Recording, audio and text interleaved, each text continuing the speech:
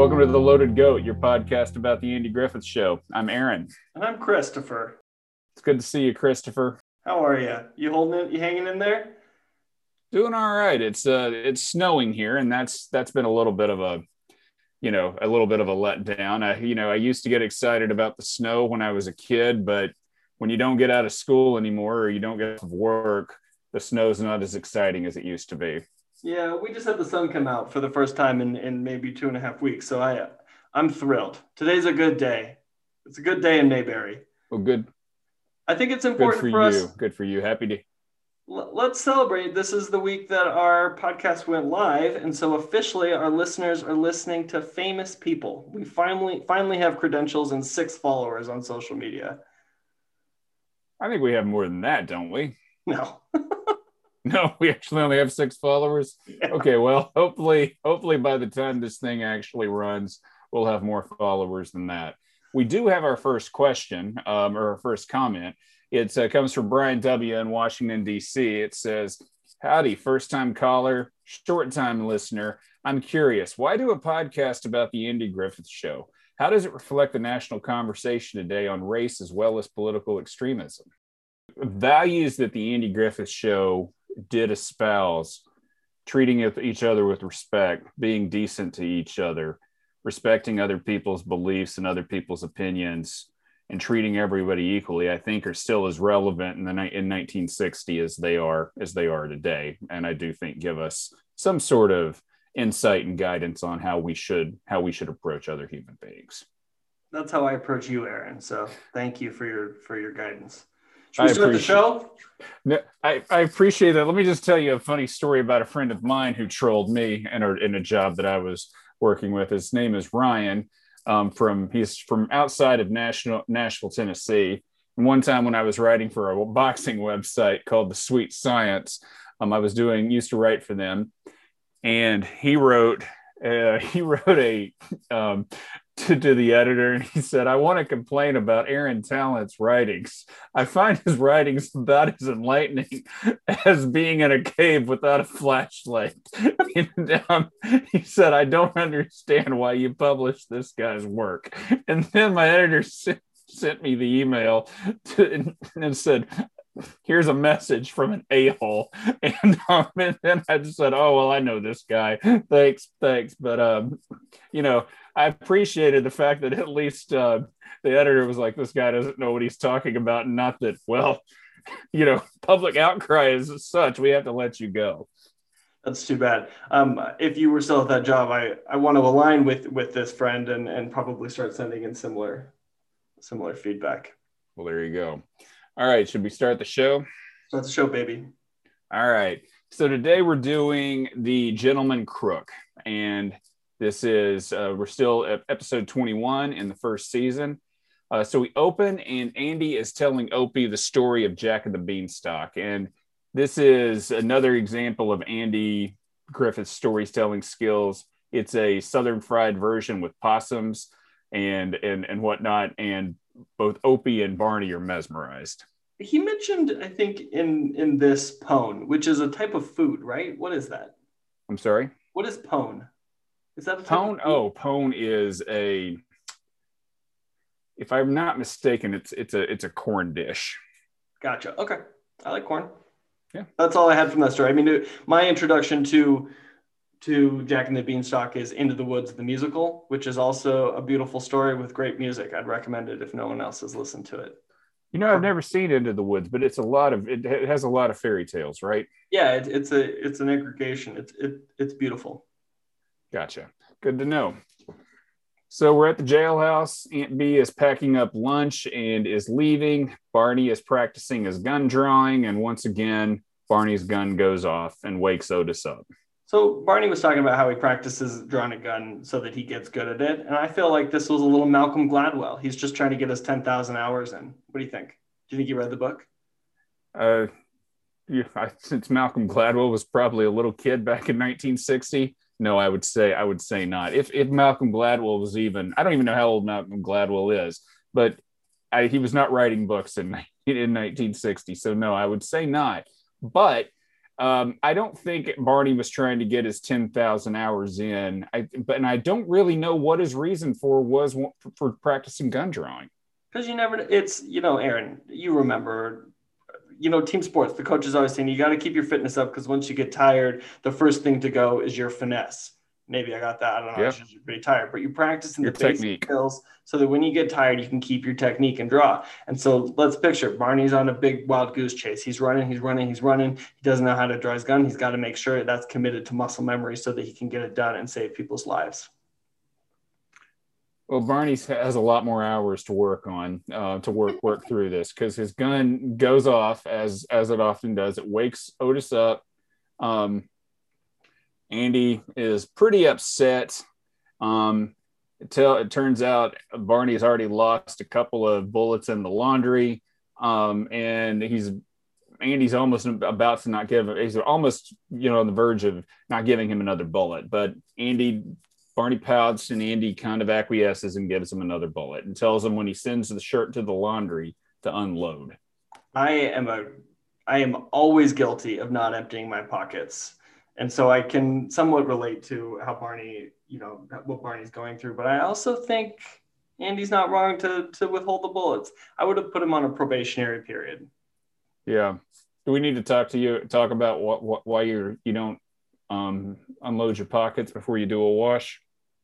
I don't think we need to get into it. I'm just never going to learn is the long and the short. Fair enough. Well, here's to all everything that gets washed, all your receipts and all your paperwork that gets washed over the rest of your life. Yeah, here's to. So we get a call from the state police. Andy learns they're bringing in gentleman Dan Caldwell, a famous crook and con artist. And Barney all of a sudden acts like Beyonce is coming to stay at the jail, and he starts cleaning up the jail, runs Otis out. Otis is deeply offended, and then tells Andy that maybe he ought to put on a tie. I love, this is great. Otis is a fabulous character. Otis's line, "Report a robbery. My blanket was stolen." It's a good line. Good stuff, line. Yeah. I like it. Yeah. Yeah. So then we come back. Caldwell's arriving. He is truly a gentleman crook, just about the way he's acting. He's played by Dan Tobin, a character actor in 50s and 60s television. Sorry, I didn't mean to cut you off there just for a second. I was really surprised at the way he was brought in.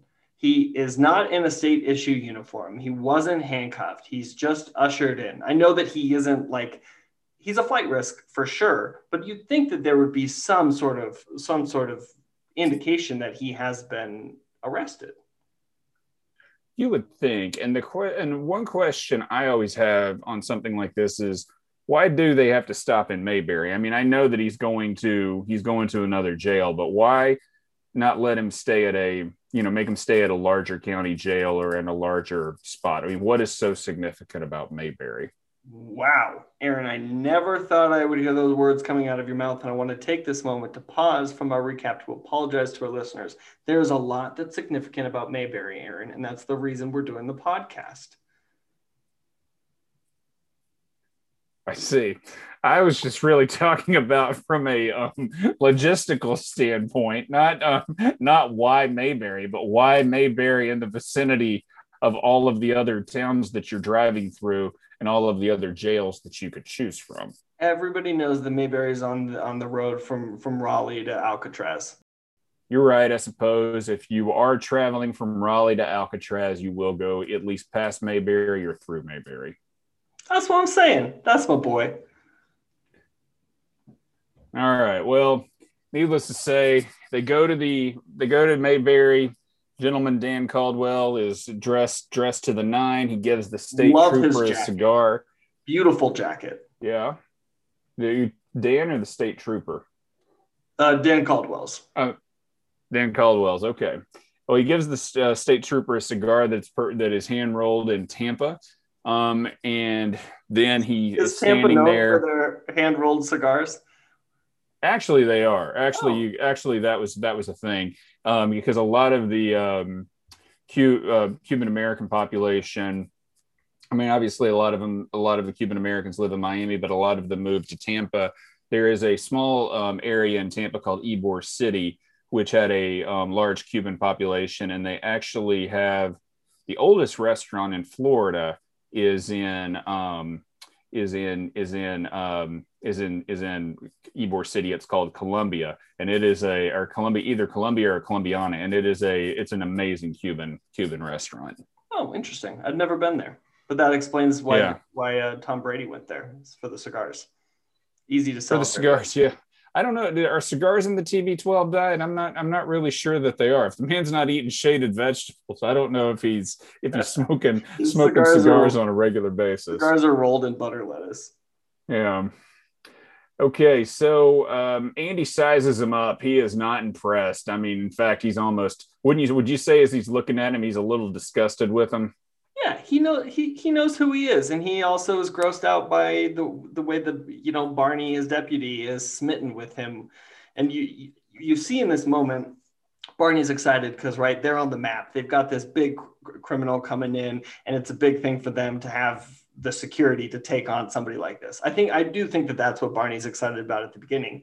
But then you see the shift of Barney falling for this guy's trick, and I think that that's where Andy starts to get annoyed. Yeah.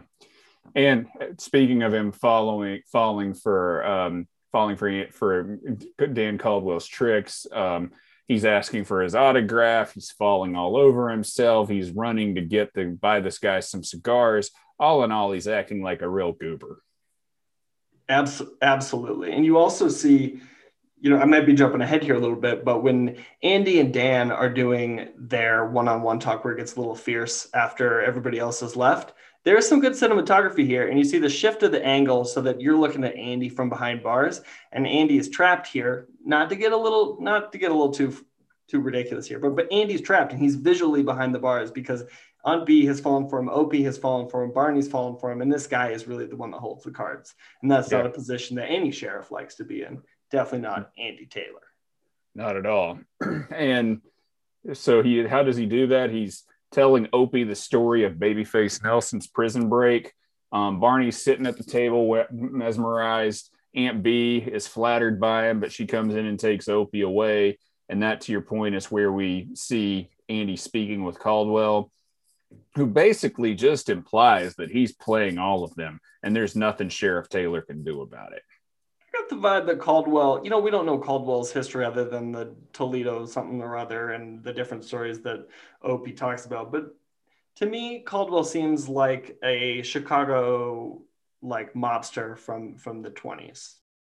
Okay, he doesn't strike me that way at all. Actually, he strikes me more as a con man that you would see in movies, but also they would always show these type of people in America's Most Wanted or Unsolved Mysteries, where he's going in and meeting and basically swindling rich widows out of their life savings. Were you a Lost fan? This is what Sawyer basically was, we find out. I was not a Lost fan. I'm familiar with the show, obviously, but yeah, I didn't. But yeah, I know. But yeah, exactly. You see that type of character in so many shows. From here on out, I'm going to call Dan Caldwell Sawyer, and it's going to be for the three people that also watch Lost and the Andy Griffith Show. But go ahead. Well, that's that way to segment our audience. I really appreciate that. It's big enough. We can afford it. Yeah. So we go to commercial after Andy's disgusted. We come back. Andy has made Caldwell a really nice meal and is dressed very elegantly. And Andy goes to tell Opie a story, and Opie wants to hear a crime story. So Andy's just getting fed up with everybody and how they're falling all over Dan Caldwell. Opie has and then we go to the jail. One quick thing here. Opie has such good little boy sass here. He's like, my dad's going to love me no matter what. I'm going to get up. I'm bored with this story. I'm going to drink my milk. I'm going to put it away. I'm going to go upstairs. I feel like when you're 5 or 6, don't you think you can actually get up from almost any conversation with impunity and everybody's just going to think, well, story became boring and this kid has a short attention span. Yeah, it's fabulous. I didn't think about it until I saw it in this scenario, but I do miss that freedom.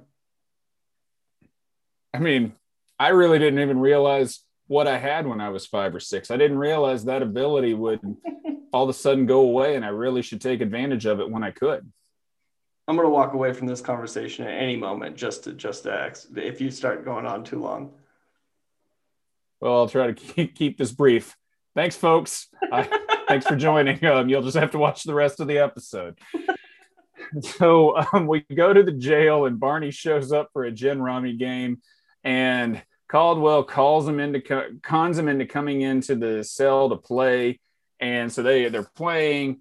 Barney says he's got an amazing hand. Caldwell drops a card on the ground. Barney goes to pick it up.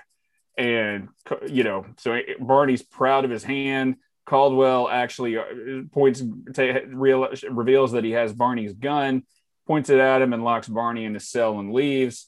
And then Barney's just stunned. And Aunt Bee and Opie come. That's a bad situation. Yeah. I mean, it's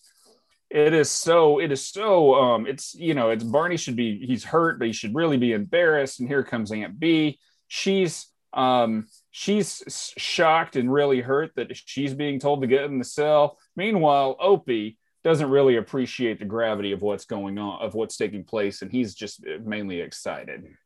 I was mostly thinking that Opie, we're always talking about how Opie's playing things bigger than everybody else and has a greater understanding of the bigger picture here. And this is what I think really starts to show. It's not that he doesn't know what's going on. He just knows it's going to be okay. No. All right. I mean, I gotta be honest with you. If he's grown up, getting back to Brian W. from Washington D.C.'s comment, if he's sitting and having a gun pointed at him and his basically de facto grandma and his de facto uncle, and he's just like, yeah, everything's gonna work out for me.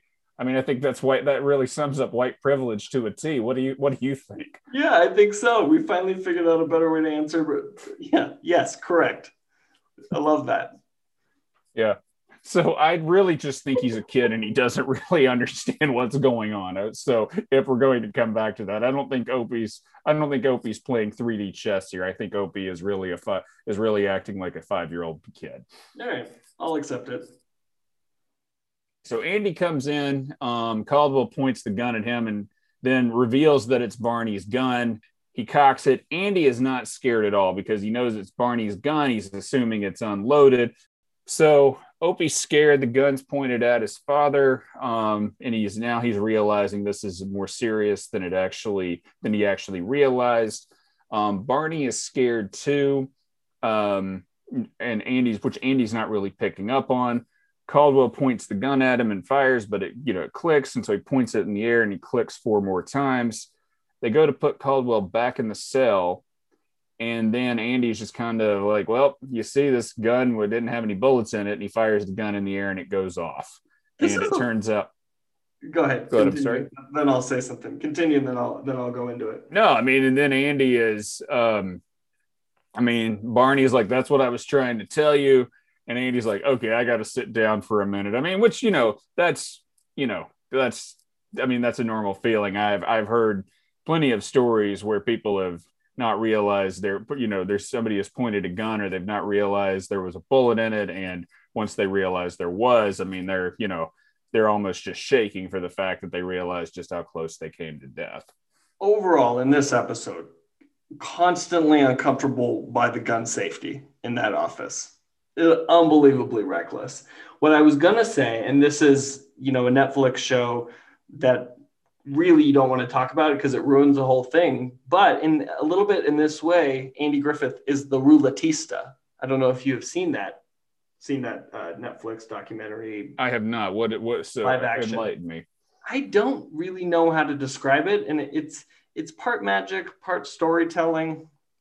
A real wild scenario, but it starts with a fable about a guy who had never lost at Russian roulette and keeps playing and playing and playing. And this is what I think Andy was here.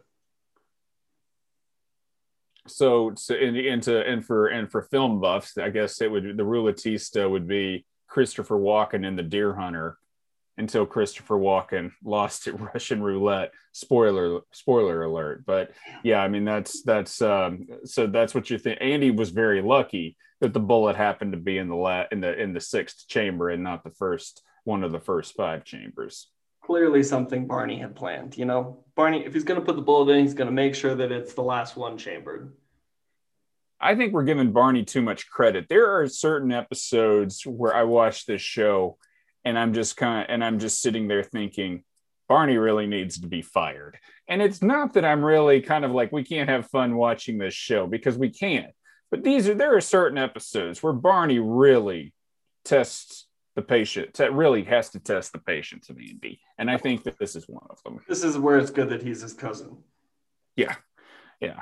I mean, not, gun safety thrown out the window, fawning over criminals to the point where they, end up being able to escape because of it.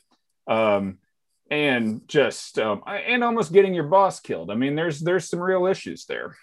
Oh, absolutely. Absolutely. Yeah. So we go to the epilogue. Barney and Andy are in the office. Andy is giving Barney the riot act to the extent that this is the level of Andy giving Barney the riot act. He's not really one who yells or really chews people out that much, but you can tell he's pretty frustrated with him. Barney insists that his gun being taken away was just a fluky thing. And he leans over to pick something up to show Andy that it was. And he comes back and Andy's sitting there and he reveals that he's taken his gun from him. So, at the end of the day, Barney has probably learned no lessons. He has learned no lessons, but we do know that Andy has a good sleight of hand, and we're looking forward to the card tricks in the future. Yeah. I mean, I guess there's a silver lining to this. I mean, it's not going to. Andy's really not ever going to go out and get a new deputy, so he's got to make do with what he has. Exactly. What would you say whistles here? 7. 7? Oh, I would give this a 9. I really like this episode. I don't know. I maybe 8. I don't know. I have a tough time. There are certain episodes where I find Barney really, really amusing, but sometimes where I really think this is one where he kind of just, on the episodes where Barney really tests Andy's patience, he kind of tests mine too. And I don't consider myself Andy Taylor, but there are just certain episodes where I'm like, I'm sitting here watching and I'm like, Barney, come on. And this is one of those episodes. Okay. All right. I mean, as I would say, I'm still maybe in a Barney honeymoon. I'm loving this. So yeah, I'm glad we disagree. This is fun, Aaron. This is why we did this. And you might be in a Barney honeymoon. You haven't even watched the full series once. So, I mean, you haven't even watched the first full season. So my Barney honeymoon lasted for probably 20 to 25 years. So, you've got a lot of time to look forward. So pedantic, but thank you for giving me a future. Yeah, there you go. All right. Any final thoughts? No, I got nothing. All right. Well, until then, make sure you keep your bullet in the sixth chamber. Yeah, that. All right. See you later, my friend.